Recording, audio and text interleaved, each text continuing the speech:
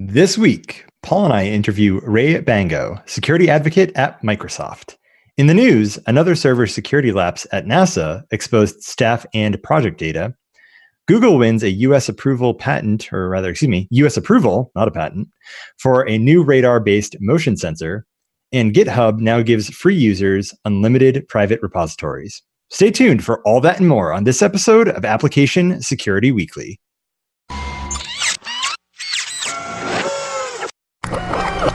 This is a Security Weekly production.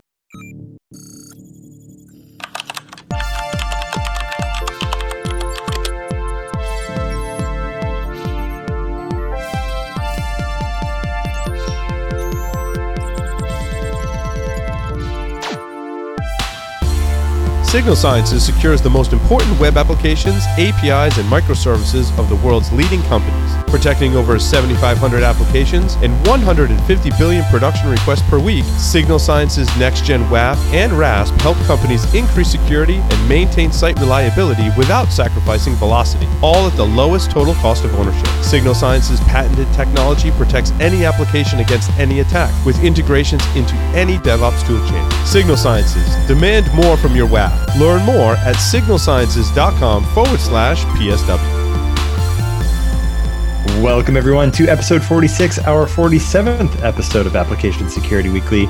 And, of course, I am your host, Keith Hoodlet, excited to be joined once again by my esteemed co-host, Paul Asadorian. Hey, thanks, Keith. I just want to say that this episode, at least my lunch, was brought to you by ramen noodles. So for those that think I might live a lavish lifestyle, this was, in fact, my lunch that I just finished eating. Very nice. You know, in fact, when I was flying over to Melbourne last year, we had to go Cathay Pacific over to Hong Kong, and then from there down to Melbourne. They served cup of noodles is one of the meals. It was actually quite good. Right. So it's awesome stuff. Just don't put the styrofoam in the microwave. Yeah, don't do that. It's a bad idea. Johnny Blaze has made that mistake when he watched me pour hot water. He's like, "Why don't you just put it in the microwave?" I'm like, "It says right on the package not to do that. Like, bad things will happen." He's like, "Dude, I've been doing that my whole life." I'm like, "You need to RTFM, my friend." And then we read, and it causes like some hormonal imbalance. So, you know, if Johnny's voice sounds a little high or he's rubbing his chest or something, you know what happened. Just throwing that out there. Got it. Duly noted. Before we jump into our interview for today, by the way, we do have a couple of announcements. So speaking of things that you should not microwave, the RSA Conference 2019 is the place to be for the latest in cybersecurity data, innovation, and thought leadership. From March 4th to the 8th in San Francisco, it will come alive with cybersecurity's brightest minds as they gather together to discuss the industry's newest developments. Go to rsaconference.com/securityweekly-US19. That's US19er to register now using the discount code 5U9erSWFD. That's 5 Urban Niner Sierra Whiskey Foxtrot Delta. You know, it's Utah. I was corrected on the show. It's Utah. This is the second week that I've done that in a row. One of these days I will learn it. 5 Utah Niner Sierra Whiskey Foxtrot Delta to receive $100 off a Well done. So with that, jumping in, Ray is a security advocate at Microsoft, focused on helping the community build secure systems and being a voice for researchers within Microsoft. After a long career in software development, he developed a strong interest in cybersecurity 2 years ago and worked feverishly to transition into this new community. Ray Bango, welcome to the show, my friend. Wow, you read that perfectly. You got good reading skills. That's why we keep him around. Someone's got to be able to read around here. You know, the things that I'm really good at reading is bios and contracts. What can I say? There you go. Bios and contracts. All right. So I'll keep that in mind for the next contract I have to sign. Keith is good. Duly noted. I do charge a fee, but we won't go into it on the show. Nominal fees.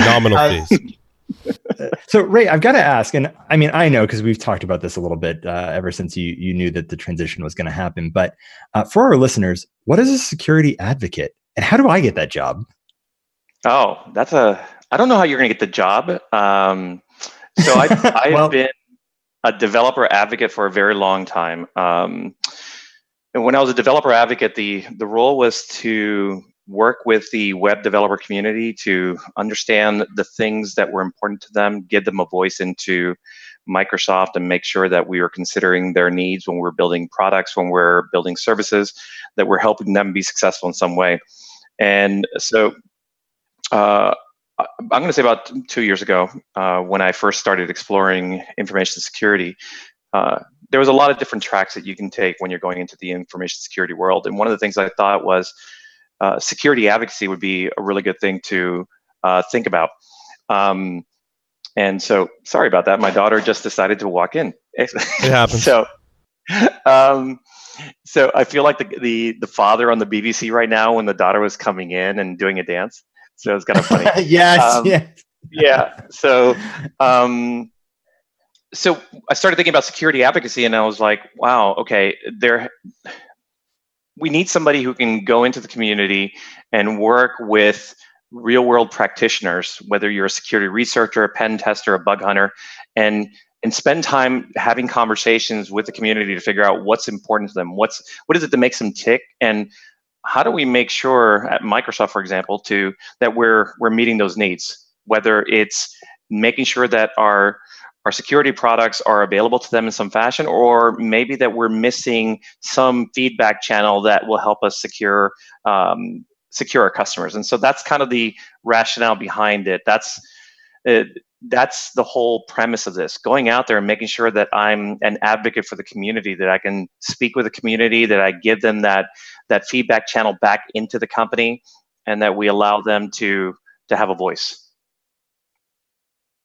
So when it comes to transitioning from that kind of DevRel into AppSec space, what were, some of the things that you started to focus on as you were making that transition? Because again, a couple of years ago, I know that we met, at least a year ago, if not longer, Ray. And I think it was Black Hat, was it last year or 2 years ago at this point? I can't even recall, but 2 years ago. You started, you started going down the path of, really looking into security and starting to dive deeper into it.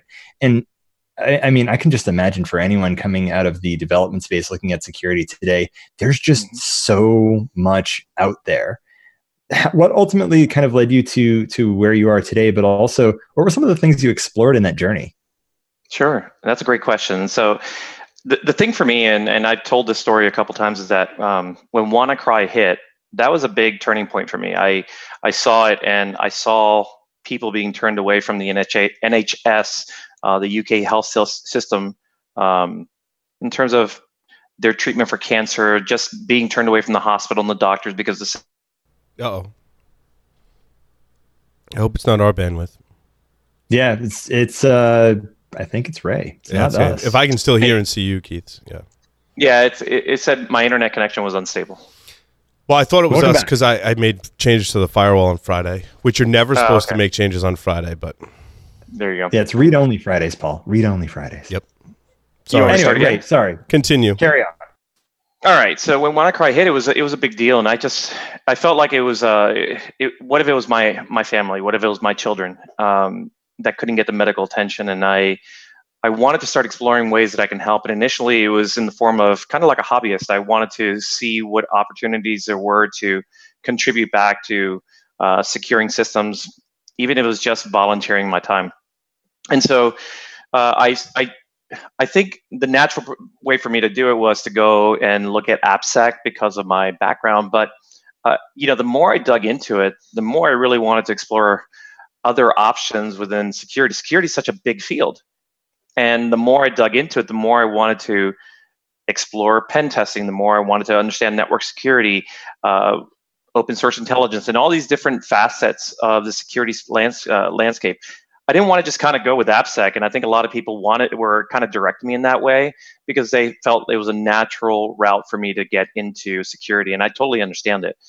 I just didn't want to, pigeonhole myself. I kind of equated to when you're typecast in Hollywood, and they only put you in films that you've kind of done over a period of time. And I didn't want to do that. I wanted to explore multiple facets of security, so that way I can really dial into the area that I liked the most. And so DEF CON and Black Hat were my big eye-opening experiences in terms of security, because I remember that when I went to DEF CON, I was scared. I really was intimidated by all the reputation it had, where you were going to get hacked and people were going to do malicious things to you and all that stuff. And when I reached out to a bunch of folks on Twitter, all I got was support. People really wanted me to be a part of the community, and they were there to embrace me and support me and help me and make sure that I had a really good experience at the events. And that was a big turning point for me.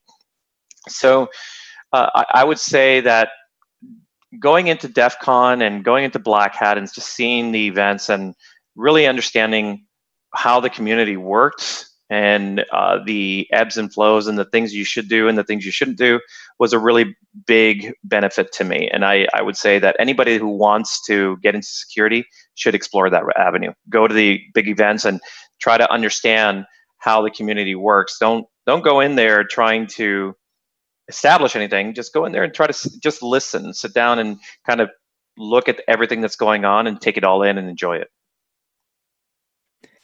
So I can imagine that, especially given your experience of working with developers, you have a pretty unique view as to how security can work with the developer community. But before we get into kind of that element of it, in your mind, what is the importance of building or developing those relationships with people outside of kind of the security ecosystem, for lack of a better term?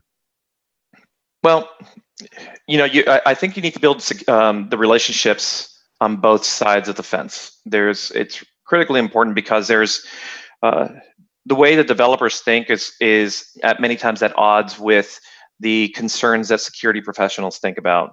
So obviously security professionals want to provide the most reasonable amount of security to protect their assets. Makes total sense. And that's what everybody wants to do in the security field. They just want to secure systems, and I totally understand it.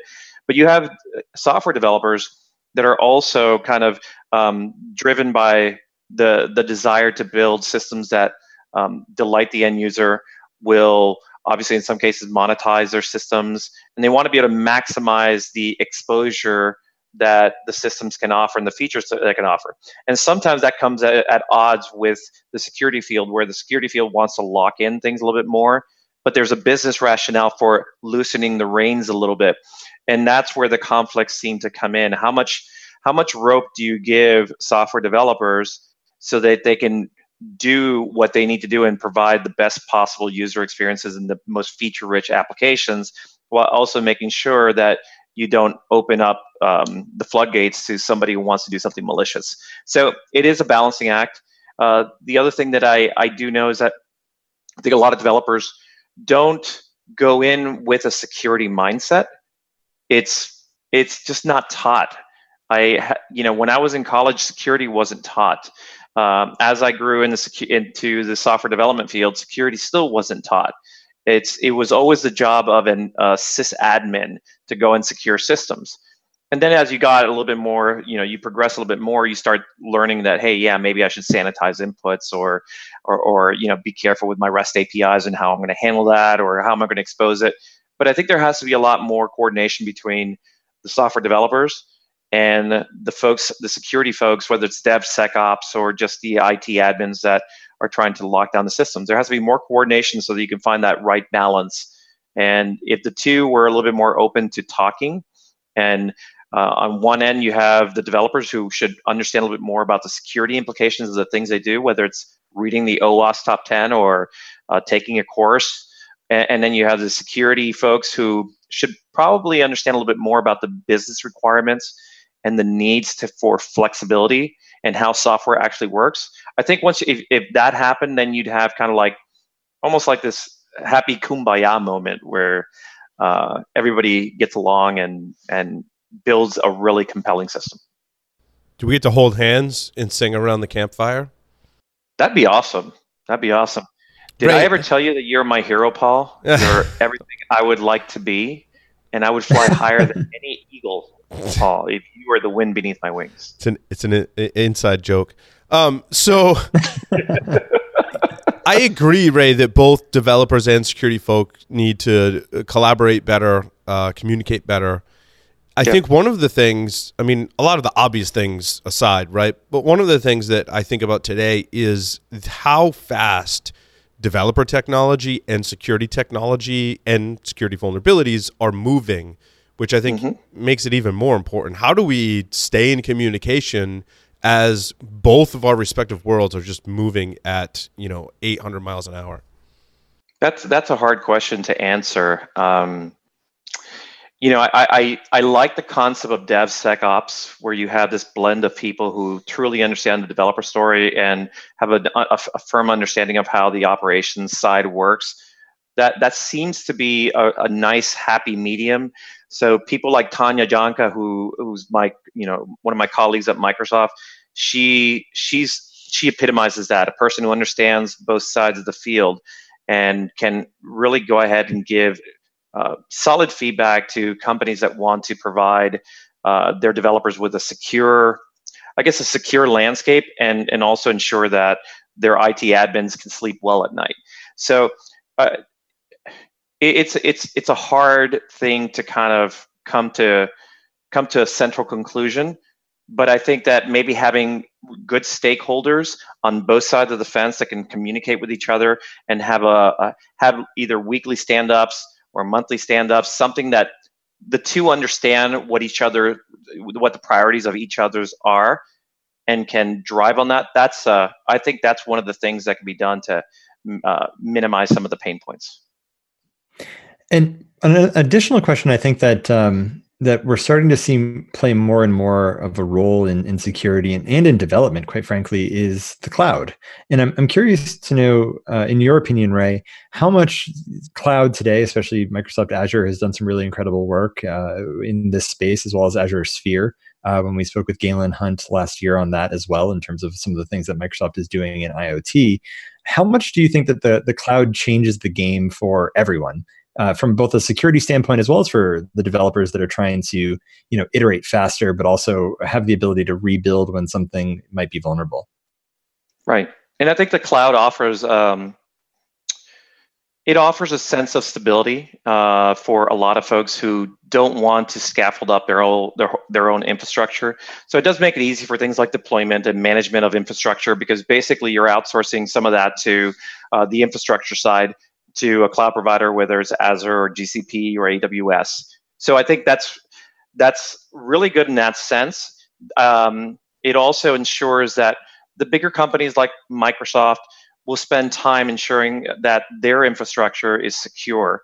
It doesn't mean that Microsoft is the only one that should be doing their due diligence to kind of secure their endpoints and making sure that the infrastructure is nice and sound.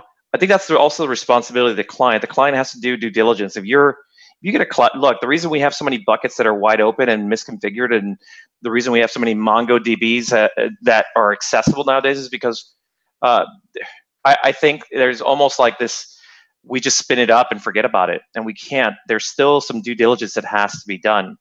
But I do think that a well-implemented cloud infrastructure does help to minimize some of the issues that are out there, but it doesn't mitigate all of them. And an attacker is still going to test everything. So a client will need to ensure that they have their proper procedures in place to validate the infrastructure. I was talking to a red team lead who told me that, hey, when he goes out there and tests out the infrastructure for his company, he doesn't care if it's a cloud infrastructure or on-prem. He's going and attacking all of it. And I think that's actually a reasonable approach. You need to go out there and check it out. You need to test for weaknesses, even if it's something that's managed by a third party. So I don't see the cloud as a silver bullet, but I see it as something that's definitely going to be helpful in minimizing some of the costs that have traditionally been there for some clients.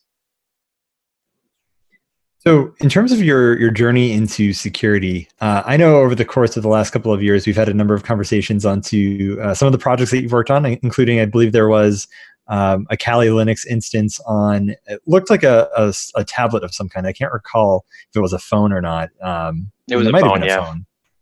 Yeah, it was a phone. But what were some of the resources that you used to explore all the different avenues? Because I remember having conversations with you about reading, the Web Application Hackers Handbook or the browser, Hackers Handbook that they have out there as well, and some of the recommendations and conversations we had around that. So for our listeners, that I think there are a number of people that are on the development side that want to learn more about kind of the vast landscape that is security. Tell them maybe a little bit about like the journey that you took in terms of some of the resources you used. Yeah, and that's a great question. So I'm getting that a lot now, and I publish a couple of blog posts about that, and I think that's piqued people's interest that want to join into the security community. The thing for me is that I think I did what a lot of people do. You download Kali, you install it, and then you sit there and wonder, all right, what do I do with this? Because it's a Linux distro, but unless you know how to actually work with the tools, it doesn't make a difference. The one thing I did know is that I wanted to understand how hackers compromise systems, even if it's something that's not massively advanced, or even if it's a technique that's dated. I wanted to understand it. I needed to get that feeling of compromising a system, even if it was a VM, just so I can see the steps and the thinking behind the process of that. I think anybody who wants to secure systems would do themselves justice by actually understanding how the systems are compromised. I think that's why a lot of times I say that really good blue teamers have that balance of the wanting to defend the systems and understanding all the intricacies, and they also understand how to penetrate the system. So that's kind of what I wanted to do. I really wanted to understand that, and then from there, what I did was I went through the usual things: installing Kali, reading books, going to conferences, downloading VMs, all these things, but nothing really clicked until I took my course with Matthew Hickey, who is the founder of Hacker House. And it was an on-prem course where I had hands-on training, and I was able to ask questions, and things really clicked at that point. That's where I was able to compromise some services and boxes, and then I'm like, oh, there's my aha moment, like, whoa, I get it now. And then from there, continuing on and reading more books, but then also jumping into like eLearn Security and really diving deeper into their curriculum as to some of the more advanced things, whether it's scanning enumeration or whatever it might be, but really understanding more about how do you dig deeper into boxes, and how do you do things like pivoting and all that stuff. All that stuff has given me a really good understanding of the offensive side of things. And by proxy, what it's doing is also ensuring that I start thinking about how do I defend against those. But that's kind of the route I took. I wanted to understand a little bit more about the offensive side so I can determine which route I wanted to go in. Now I've actually started thinking a lot more about open source intelligence and digital forensics. That's kind of piqued my interest of late, especially the open source intelligence. The ability to find anything you want on the internet is a really powerful thing, and so that's kind of piqued my interest. And I have some good advocates and mentors that I can touch on there. And going on that statement, I think one of the things that you should absolutely do is build a good network of people that you can ask questions of. The one thing I have found is that the information security industry is the community itself is generally really good. They are there to help you grow as long as you're not there to waste their time. And building that network of people that you can kind of bounce ideas off of is something that helped me out tremendously. One of the things that I tried to avoid a lot was saying, hey, can you mentor me and teach me all the ropes? I wanted to try to avoid that as much as possible. And I did ask some people that, and they gave me some really good feedback, and I learned a lot. But I see too many people going in there and just saying, hey, teach me how to hack. I think this community wants you to, they want to point you in the right direction, and they want you to take the ball and actually start learning how to throw it. So that's what I would say. The books that I actually enjoyed a lot were the web applications. The web application, God, let me read it right there. Let me see, where is it? I always forget titles. Hacker's Handbook? The Hacker's Handbook, yes. Web Application Hacker's Handbook. And the book that I want to read now is actually Violent Python. It was recommended to me by a researcher, and I want to get deeper into Python and understanding how to build some more scripts around that. And I know that one of my good friends recommended Gray Hat Hacking, and I started perusing that book a little bit. It's actually really good. There's some nice advanced techniques in there that I was like kind of floored by. I was like, wow, this is really cool stuff. So that's another great book to look at. But ultimately, just know that the world of information security is massive.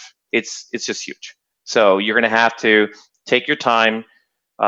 I would say pick one thing for right now. Just get going to give you at least some kind of momentum.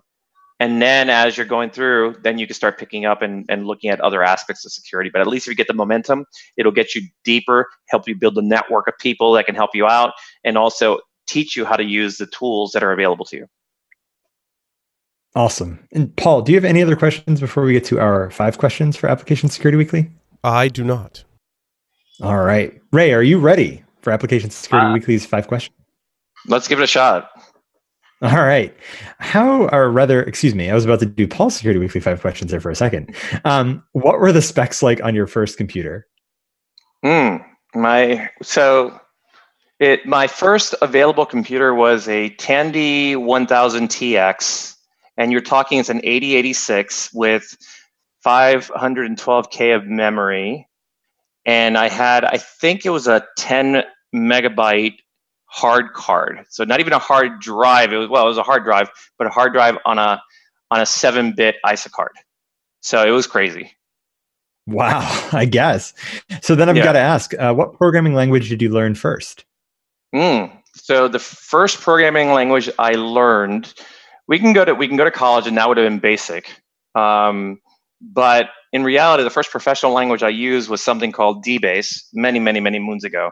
And it had a flat file structure, but it was actually really good back then. It worked great. It was all DOS based, so that's when I started programming. I programmed in DOS, and then from there I transitioned into something called Clipper, and Clipper would allow me to take those DBase applications and actually compile them into executable files. Nice. So then I've got to ask, and it probably isn't as relevant for some of the things that you're programming in. So Vim or Emacs, or maybe in this case, Notepad? That's rough. I don't think I'd even go for any of those. For me, it's Visual Studio Code. There you go. It is the best editor out. I will argue with anybody on that one. So I love Visual Studio Code. I'm clearly on your side of the line with this. I will sit here and argue with anyone about VS Code because it's by far my favorite editor. So then when you're in VS Code, spaces or tabs? Oh, God, that's a hard one. I'm going to go with spaces. Cool. Yeah. You're safely in the same camp as I am here. I'm going to go with spaces. It's like I'm trying to be cautious on that one because I don't want pitchforks going here. People just go nuts over that. But yeah, I got to say spaces. There you go. And although you've given spaces for? That's a good question. Yeah. I do 4 spaces, but in the JavaScript community, 2 spaces. Yeah.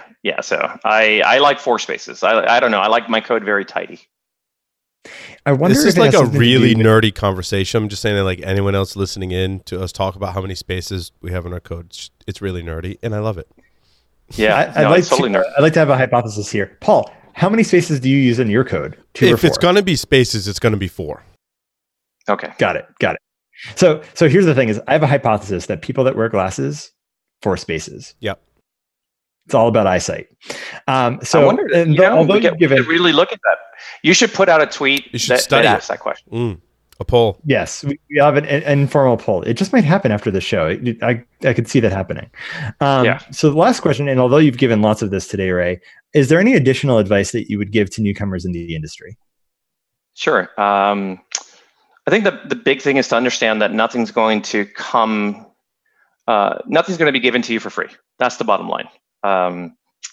It took me 2 years to transition over, and the one common thing that I saw was there was a lot of people that were really nice and really happy to help you in learning, but in terms of getting an opportunity, you have to put in the work. There's just no way around it. You have to work really hard on your own, spend time reading the books, dedicate time to learning the techniques.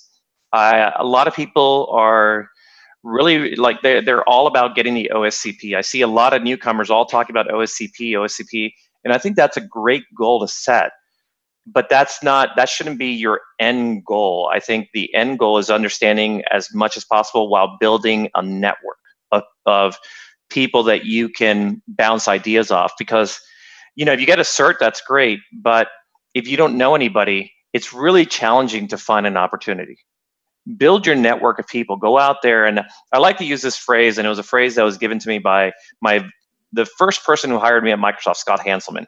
I like to go out there and shake hands and kiss babies. That's what I like to do. And what I mean by that is I go out there and I try to talk to as many people as possible in the community and get to know them and understand what they're doing. And hopefully those people become friends, and I can learn from them. And the more people that you know, the more resources you have at your disposal, whether it's a new tool that comes down that's coming out and they want to share it with you, or it's a new idea that you can collaborate with them on, or maybe it's a new job opportunity that they're like, hey, you'd be ideal for that. But I think building the relationships is really critical.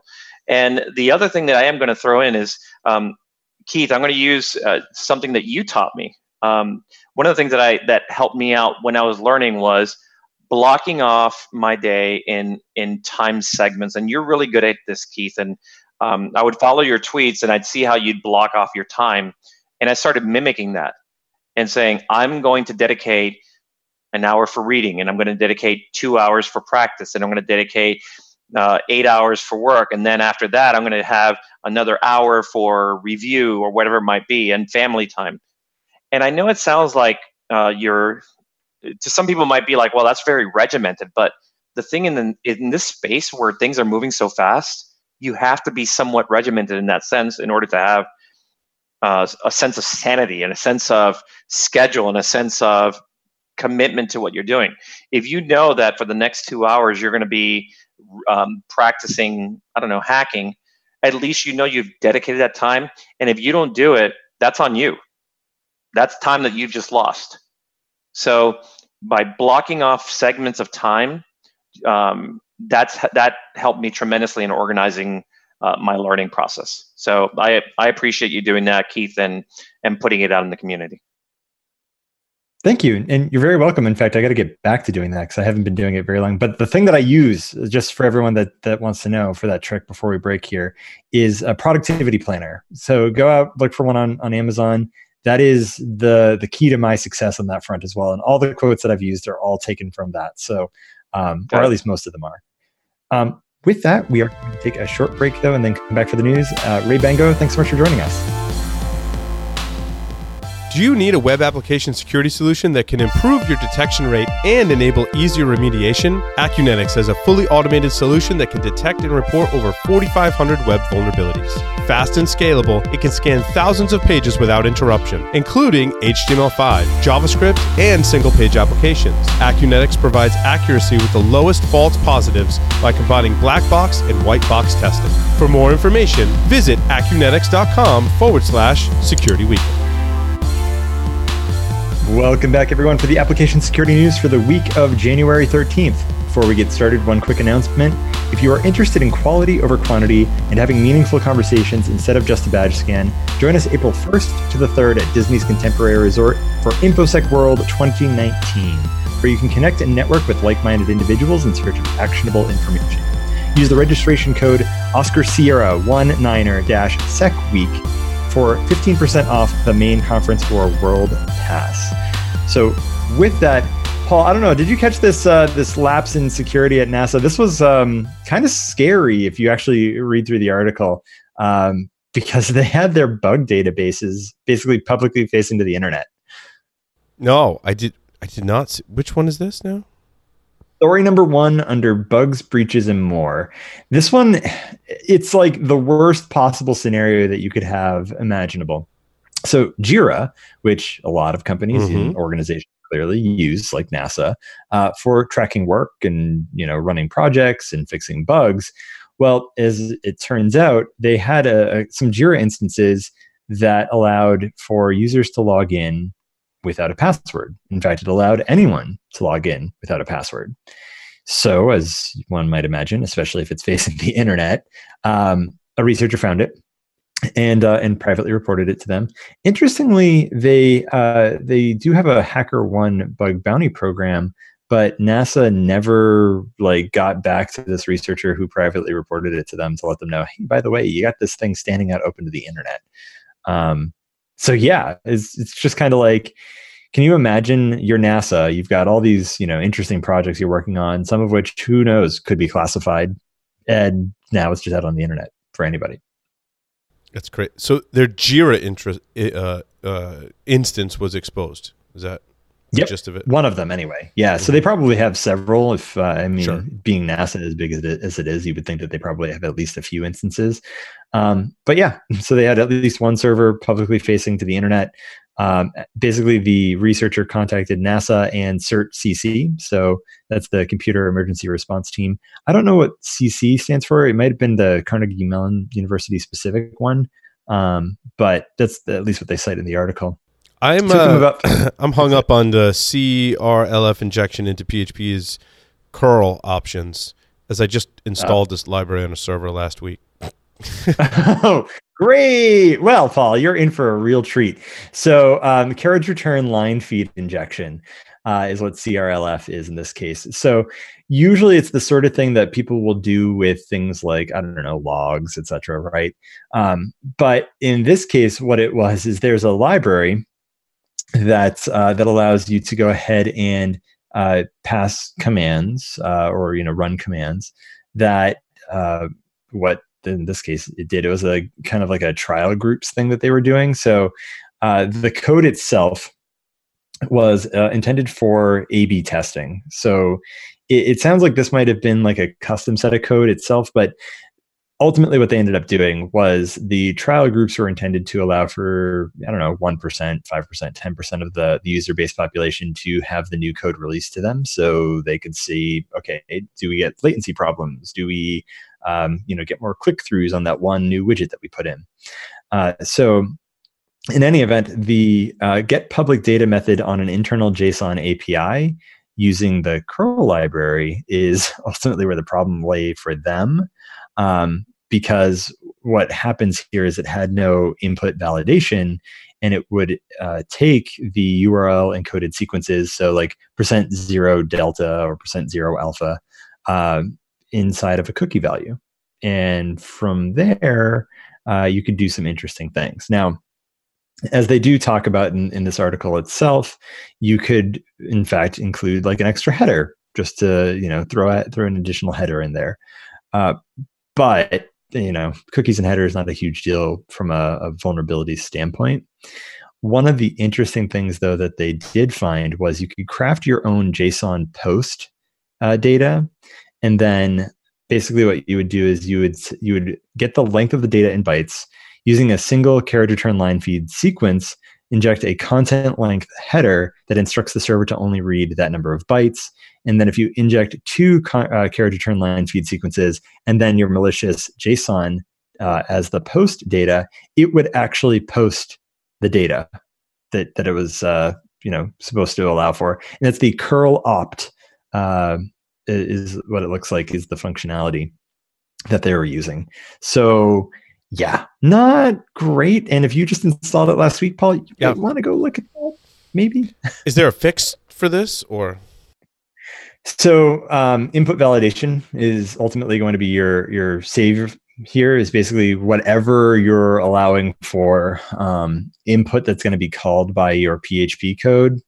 Make sure you're sanitizing it first. So if it's supposed to allow for, alpha characters, dashes, and periods, make sure it's not including any spaces, percents, or numbers, for example. Gotcha. Because part of this is the whole URL encoding thing, right? So if they were using %0 alpha and %0 delta, the URL encoding is going to be read or decoded by PHP automatically. So you know what the bad characters should be. But again, blacklist options are always a bad idea because there's always a bypass out there somewhere for it. So at the end of the day, input validation with inputs that you should be allowing and sequences that you should be allowing is ultimately going to be your best bet. Now, the other side of this that I usually go beyond kind of the normal input validation and say you should also limit the number of characters you're allowing for input. And that's not just because it's a smart thing to do, because if a person puts 1 million zeros in there, Sure. It could eat up disk space. But at the same time, you have a reasonable level of expectation as to how long a name should be, or how long a phone number is, and what is consisting of a name or a phone number or an address. So to that end, it's usually why, for example, whenever you fill out an address inside of, I don't know, like a form field on a website, right? It's usually different fields. The reason is because they don't want you to be able to include a carriage return line feed for a block text of your address, because now it's reading carriage return line feeds. Right. So interesting. Yeah, this one was interesting. And it came out, gosh, let's see here. This was August 1st was the initial posting of this. Don't know if this has been fixed yet as of not, but I recently saw this pop back up and I thought, this is not something I saw last year anywhere really highlighted. So maybe we should talk about it. Yeah, it's good. I know another one that I covered very briefly was Systemd had an exploit, and my only comment was that I miss init. Yeah. I mean, this one was, so I didn't get too deep into it, admittedly. Systemd is one of those things that's easy for people to hate on. In fact, my favorite quote from the article that I cited here was, Systemd is described in the system as producing a monumental increase in complexity, a slap in the face to the Unix philosophy, and its inherent domineering and viral nature turns into something akin to a second kernel.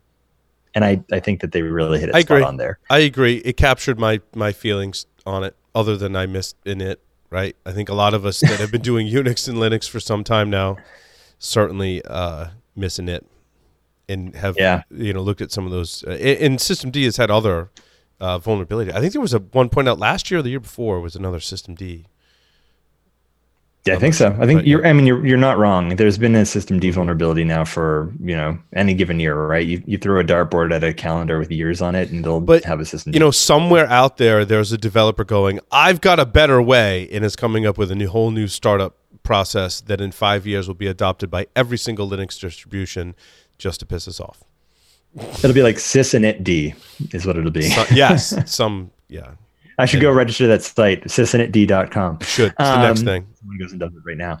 So anyhow, the interesting thing that I found... Oh, sorry. I was just going to say the other story that I thought you were transitioning, but Amazon Ring security cameras, I have... We should talk about that. I have a couple of Rings, and it doesn't matter that the batteries are out because it's footage that they've captured already. Yeah, we're going to talk about it. Trust me. The last thing I'll say about the sysinit. See, I've moved on. The Systemd vulnerability is that the CVE 2018-16865 and 16866, using those vulnerabilities, they were able to obtain a local root shell in 10 minutes on an i386 and 70 minutes in an AMD 64 architecture on average. So yeah, not great by any stretch of the imagination. Nope. And by the way, patching, Systemd, probably not going to be fun or easy. So thank God for the cloud and being able to just like burn it all down and rebuild it, because you're going to have to do that probably. So yes, let's talk about Ring for a moment, Paul. So last year, I don't recall exactly which article it was, but I definitely included an article in one of the episodes last year where we talked about the fact that companies were using people to augment their AI service because their AI wasn't there yet. So they were just paying, effectively cheap labor to do their work for them. Well, lo and behold, Ring, now, owned by Amazon, were doing exactly that. With their operations in Ukraine. So, by the way, Paul, all your camera footage is probably now in the hands of Russia. Just, it's true. Think about that. That's what I gathered from this article, Keith. Yeah, and it was really interesting, right? Because just highlighting a couple of quotes here. So their CEO, Jamie Siminoff, says, "Our mission to reduce crime in neighborhoods has been at the core of everything we do at Ring." And then he, of course, reported the $1 billion acquisition payday from Amazon. But the thing that's really sad about this is that only a Ring customer's email address was required to watch cameras from that person's home from the resource or the admin panel that they were actually leveraging for this, which is like no authentication. I don't even know what kind of logging they had on this. And all they needed was your email address, which, by the way, for public personas is probably pretty easy to find. Yeah, it was just like, I couldn't believe it. And at the same time, I was like, oh yeah, it's exactly as we said last year, which is AI, as much as a lot of people seem to talk about machine learning and artificial intelligence, most of the time is just currently being augmented by people to, as they train the algorithm, but not really train the algorithm, just train more people. In fact, one of the things I loved about this article, Paul, is they had a job posting listing for vacant video tagging gigs, where you must be able to recognize and tag all moving objects in the video correctly with high accuracy. That's crazy. It sounds like real intelligence to me. The article is somewhat sensationalized, I would say, Keith, in really picking on Ring as having lax security, when in fact, if you look at the IoT providers, Ring is actually pretty strong in terms of its software security, but seems to have fallen down on maybe some of their privacy and or internal policies that are allowing access to customers. Although at the end of the article, if you go all the way down, it does say that Ring said that they do not give employees access to customers' video. But, you know, again, The Intercept has sources that contradict that claim. Yeah. So I will agree with you on the software aspect, especially their ability to update the security of the, device itself. They had an issue where I believe they pushed a patch out within, a few hours of a vulnerability being made public, and so be it. Which, I would applaud them for that wholeheartedly. Right. And it's interesting because there's a lot of debate back and forth between the whole idea of privacy versus security and how they're kind of in the same camp. They're kind of like cousins, right? They don't necessarily live in the same space, but they're often owned by the same groups of people, for lack of a better term. So this, to me, it was one of those things where, by the way, Facebook and Google and a whole lots of other people are trying to put video in your home, and it only makes you wonder who has access to those things. I don't even know where to get started with this other than to say, this is why I don't generally have IoT in my household, for exactly this reason. That's just me. I'm paranoid. So anything more you wanted to say about that story, Paul? Because I did want to cover the whole Google window. It was interesting reading this article. Google applied to the Federal Communications Commission to be able to get a waiver on operating SOLI or SOLI sensors at higher powered levels than were previously allowed for.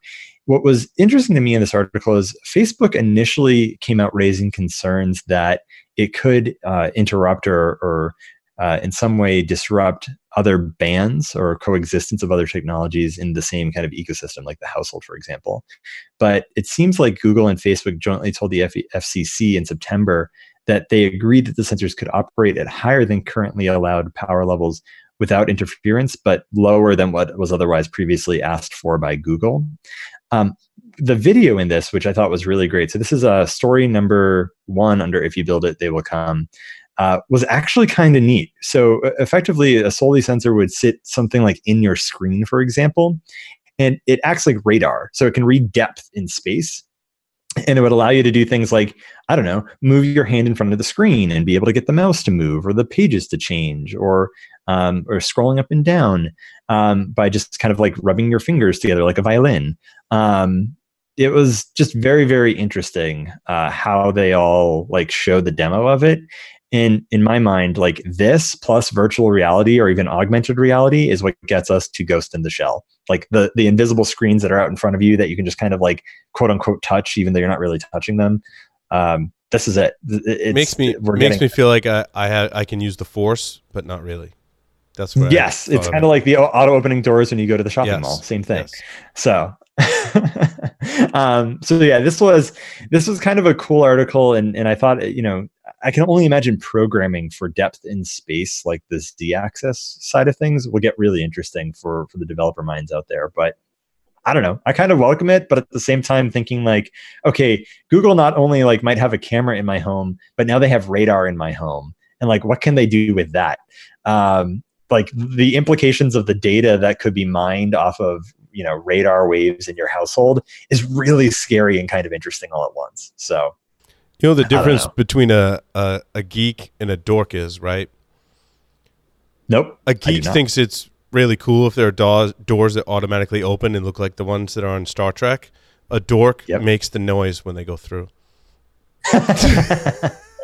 Duly noted. That explains a lot about walking through doors with you.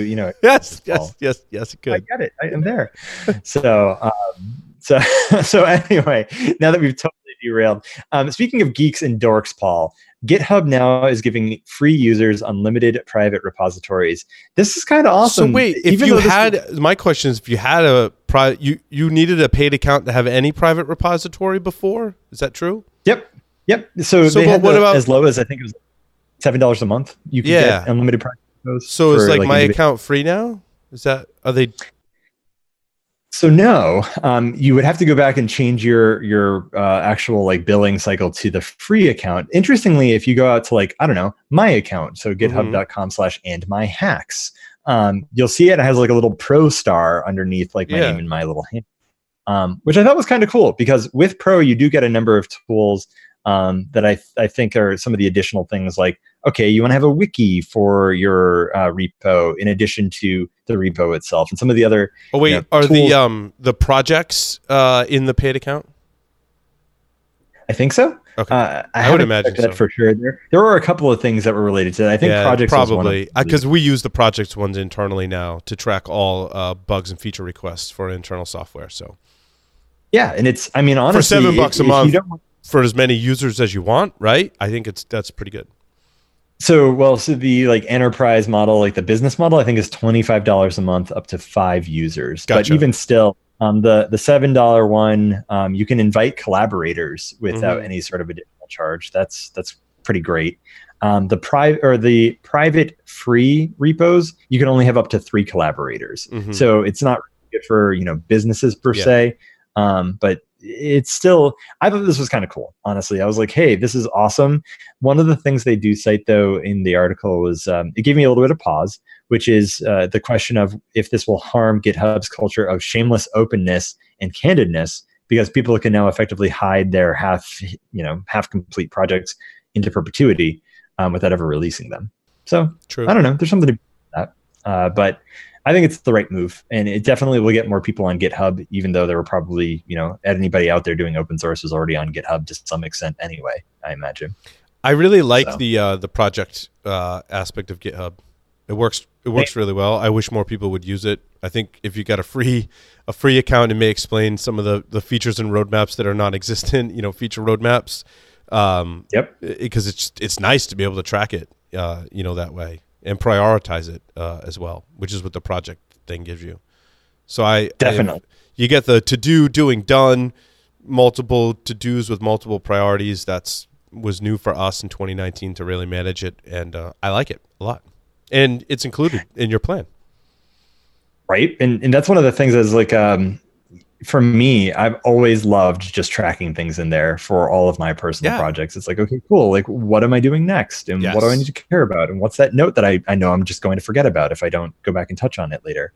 So I've loved it personally. And that's why I'm continuing with the paid model, because I'm like, cool, I use all those things and I want them. And $7 a month is, it's good. What here? Like $84 a year? Not a big deal. So at least for me, I'm privileged enough to be able to pay for GitHub and not have to worry about breaking the bank. So I will say that.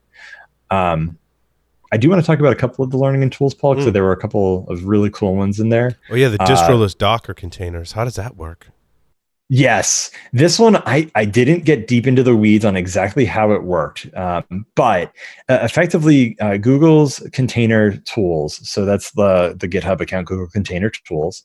It is under Learning and Tools number 3, distroless Docker containers. This was neat because effectively what they've done is they've taken the namespace of what is normally inside the Docker container and stripped out like absolutely everything except for the bare bones minimum things that you need to actually run your application, including things like the shell. Like your entry point effectively is going to be different because by default, distroless images do not contain a shell. That was just awesome. Super cool for me. I thought that was awesome. I like it. Yeah. So this is it. The other, the goal behind this ultimately is to be able to make your containers completely portable, right? Because they should be able to go on anything if they have no official distro. It's not like you have to worry about, well, where's my Alpine Linux version of XYZ so that I can run this Docker container? It's no. This is literally like my application. That's it. So that was cool. Number 3 under Learning and Tools. The other one that I thought was really cool, and I mean to have him come on the show at some point, was We45. So Abhay Bhargav, who I met at AppSec Day Australia, put up a cool little playground called Damn Vulnerable Functions as a Service, or DVFAAS. So it's we and then the numerals 45 on GitHub. It's number 2 under learning and tools. If you're trying to get into serverless and you want to learn a little bit about vulnerable serverless functions, this is pretty awesome. Now, you do have to stand up your own architecture. So it's intended to be on AWS, for example, and you do actually have to spin it up to play with it. But to that end, if you want to go play with attacking serverless architecture, which, by the way, is going to be a thing very soon, this is the way to do it. And I thought that this was really cool. It was just a nice way to open source things and have fun with things like XXE, for example, or injection attacks, or insecure deserialization, which probably is going to be happening all over the place. So people should learn how to hack that. I thought this was cool. And with that, I know that we do have our commit strip as well, by the way, for the week. Paul, did you check this out? I did not. So for story number 3 under food for thought, for our listeners, go check it out. Basically, if you've ever worked with developers of any kind, I'm sure you've probably had the conversation that they're having in this comic. You'll laugh, you'll cry, and then you'll want to shut your computer. So with that, thank you everyone for joining us this week for another episode of Application Security Weekly. Remember to git, commit, and stay classy.